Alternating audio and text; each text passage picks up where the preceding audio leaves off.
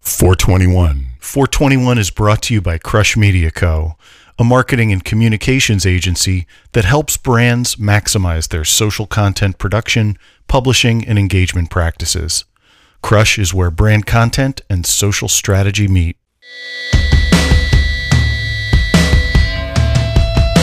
This is a Pop Diary. Play!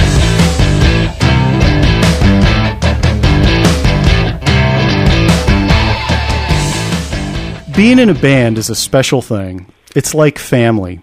And occasionally, you run across a band where the brotherhood can be quite obvious. It could be in their attire. It can be an agreed-upon songwriting style.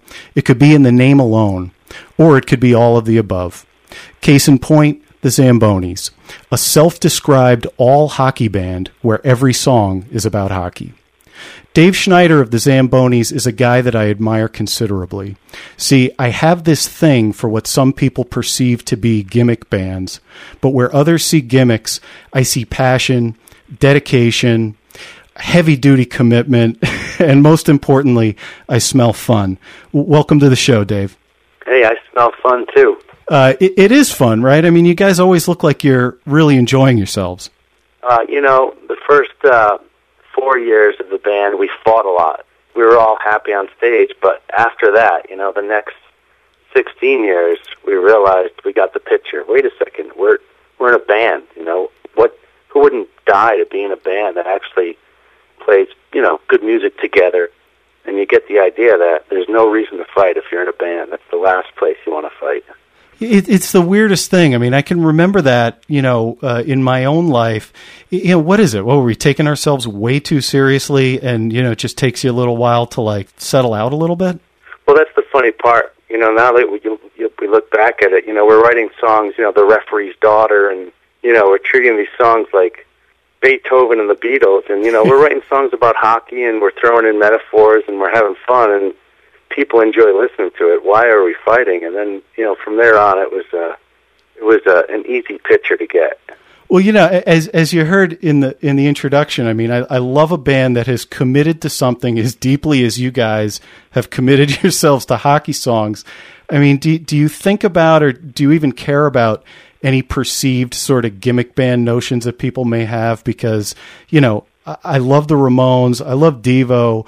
I've always really dug this kind of approach to forming a band and the commitment that, is required. Is it freeing or is it constricting? What? Give me the arc of those, 16 plus years. It's only constricting to a few people who see it that way. We when we decided to do this, it was a joke. We were in England and, we said we should write songs only about hockey, and we all laughed. And, for the first song, I remember writing the song called Away Game. And I'm like, oh, this is kind of cool because it's about hockey, but, it's not a joke song. It's kind of a sweet little love song. And then the next song came, and I'm thinking to myself, well, how am I going to write another song about hockey? And then all of a sudden, we all, Peter Tarkin and other Zambonis, John, it became something else where you don't think, oh, we got to make this a hockey song. Honestly, it's hard for me to write songs that don't have a little pun. I find myself trying to write a song, and I'm like, oh, that would be great to throw in this little line just to make it a little hockey. And that's also the joy of the band, is we don't do what you'd expect a hockey band to do, besides suck, flat out. We don't write, I'm going to punch you in the face and, shoot, score, even though we did write shot, score. But there's only a couple songs that are blatant hockey songs. And, I wish we did write those because we'd probably be very wealthy. But we've gone the Bob Marley and the Hartford Whalers route. That's, one of our song titles. So that's also the key, is to keep it artistic and not write some bad songs that are what you'd expect, Well, here we are on the ice again. I thought this time that I could make something. Still waiting, the team and PIMs. The fans are calling me a fool. So here we go again. Here we go again. So here we go again.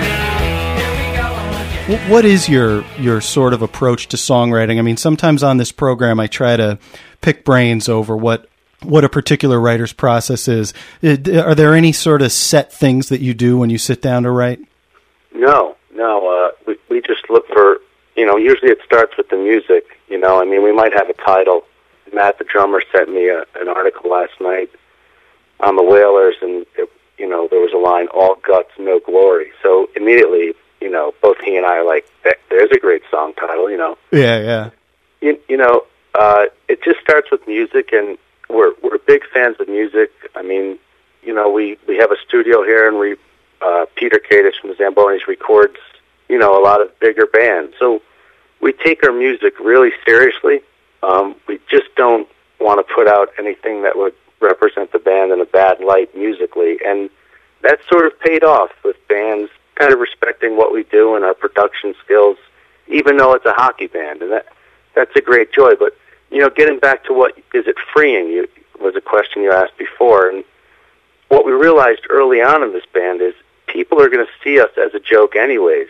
So what that does is give us, in this band, we don't have to have one clear sound. You mentioned Devo and whatever we like. If I feel like writing a song that, is a lot like a Johnny Cash Sun recording, then we're going to do it. We don't have anybody to answer to, and we just want to play music. Lately I've been listening to a lot of Thelonious Monk, and that's coming out in some of the new stuff. We've got these weird, fun, weird Devo meets Monk songs, and it's just whatever we want to do, we do.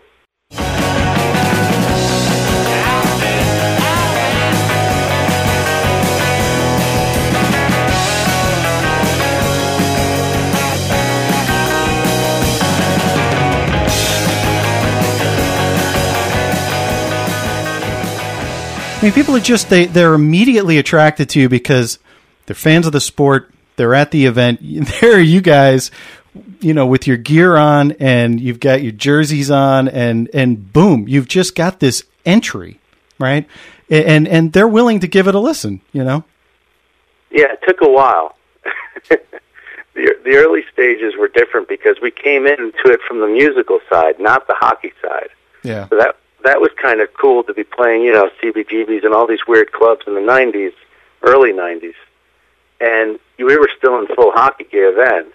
So that was a different approach. But it's odd, and it's kind of sweet for us that we were, and we still, in a weird way, are accepted more in the musical world, even though we're writing every song about hockey and wearing every, one of our 563 hockey jerseys from the garage. We're still accepted in the musical world more than a hockey world, oddly enough. We should be playing that Winter Bowl in Boston, but hey, the Jonas Brothers are the Jonas Brothers. How do you look back and think about what it was like walking into a place like CB's back then, with the approach that you guys had, and you said that, it was sort of a tough sell? I mean, if you thought about it from a concept idea, it's not a good idea. You shouldn't do this, So we never thought about it. We just did what we wanted to, and going in there, we didn't care, and it didn't really matter, and luckily the music spoke for itself. So we'd be playing with these bands that were, angry and just had their whole thing going on. It was kind of like everybody needed a little light moment at that time, and we were it for a while. So it was a good thing. You touched on something really interesting. I think that one of the defining moments in my career as a musician, and the thing that probably did me in, was that moment when it switched from being about having fun to me trying to make it about making money. And it really may have done me in and done the guys in. If you were approached by a high school kid, today, who wanted to sort of pick your brain over advice, right? It's like, hey, Dave, I'm going to start a band and I'm serious. Like, well, what are some of the knee-jerk gut reaction things you would say to them? Have fun. Don't do it to say, I'm going to get a record deal, or don't think ahead. Just do it. Have fun. Concentrate on the music, and also look around. When you're playing one gig and you see one person smiling, you've got it. That's great. That's it. That's the joy. You know, it's a special joy. You know, I just had a kid, and you know, they say, "Oh, he grows up so fast."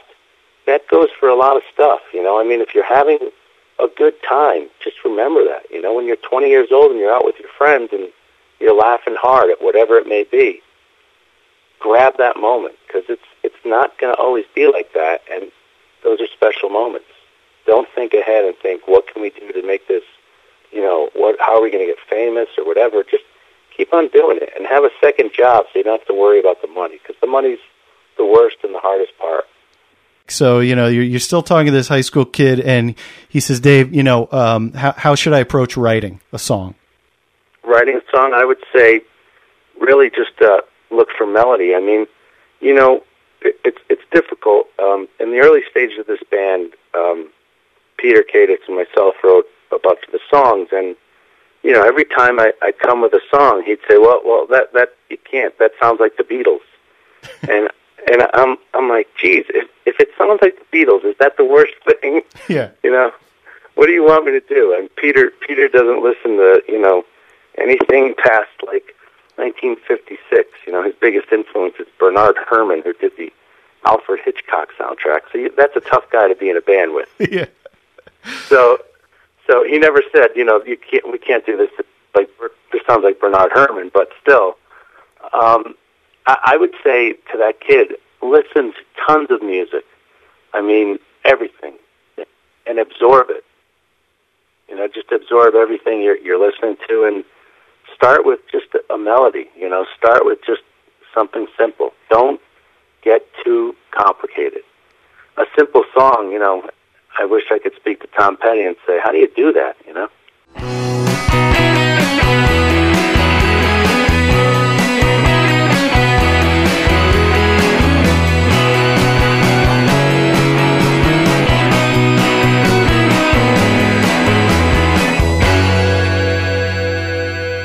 Okay, same kid going in for his first recording session. Relax. That's where the fights start. Recording is still tricky, and you know, in this modern world, it's so awesome to, you know, you could record drums in a big studio and pay them their big money, and then go home on your Mac and record everything else. And I just made a record for J-Dub Records. We're called the Macaroons. It's a kids band. We did exactly this. We recorded everything on the Mac except the drums, and I've been recording for a long time. The record sounds unbelievable, and it's great. Relax in the studio and don't spend a lot of money. Excellent. What about same kid just about to, you know, do his first gig? First gig, take a deep breath and try to be as comfortable on that stage as you are in the kitchen of your home. Don't have any fear. You're the one with the microphone. You have the power. Everybody else can't elevate their voice like you. So relax and don't scream in the mic too.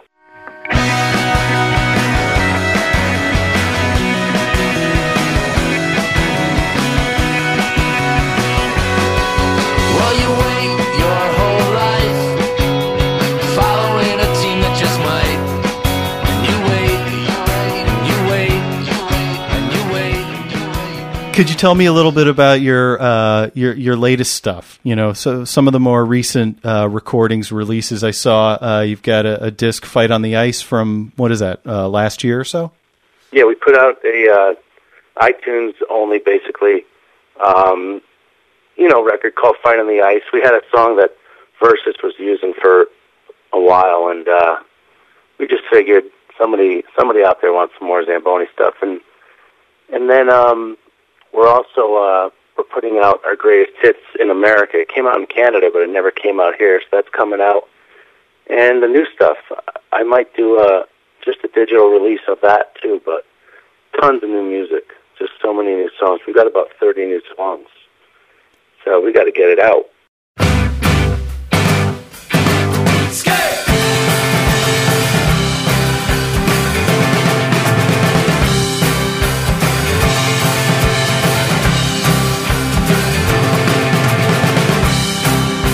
I love it when the cold comes in. That is when the games begin. sitting here thinking about what a small world it really is when you stick to something, for a while, and you this music world that you live in, and that I guess I hover on the fringes of. It's really great. It's like so much fun to have these extended relationships and know all these artists, and to me it's one of the great benefits of being a musician and just loving music. Oh, it's the greatest. I mean, my wife and I were talking the other day, and I realized that these bands are my family. There's nothing I enjoy more than just sitting in a car. I mean, some guys like to talk about sports or whatever. We'll sit in that van and we'll talk for 8 hours on the drive to Pittsburgh, and it's never dull. It's great. We laugh, and it's a great treasure, and I hope to do it till I'm 85. Well, thanks so much, Dave. I appreciate you taking the time, and best of luck to the Zambonis. All right. Hey, can I do one more thing, actually? Yep. We're playing some great shows in the very near future. December 5th, we are playing in Brooklyn for a great event. It's 185 Beatles songs marathon live. We're in it. Ryan Miller from Guster, the Naked Brothers. It's kind of crazy. Sean Fogel's The Golden Bloom is doing it, and just check it out on our website. And then on December 11th, one of our great heroes from Connecticut, Mark Mulcahy, had some tragedy in his life where his wife passed away suddenly, and there's a new solo record, a new tribute record out with Tom York from Radiohead and Michael Stipe from R.E.M. and tons of bands, and we're part of the tribute concert for Mark here in New Haven, and it's a big deal on December 11th, Toad's Place in New Haven, Connecticut. All right, and people can get more information at thezambonis.com. Yeah, that would be great. Dave, thank you so much. All right, George, thanks a lot. Rock on. Get on the train that takes me away. Not gonna see you for a while. Why? It's an away game. It's an away game. I'm coming home soon.